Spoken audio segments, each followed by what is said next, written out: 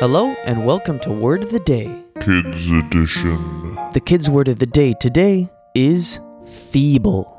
It's an adjective spelled F-E-E-B-L-E.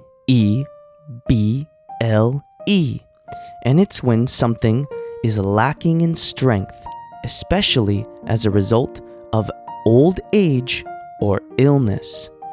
To use it in a sentence, I would say, when the grand hedgehog turned 100, people said he had become feeble. So try to use the kids' word of the day, feeble, spelled F-E-E-B-L-E, in front of your parents or your teachers, and I'll see you again tomorrow with a new word.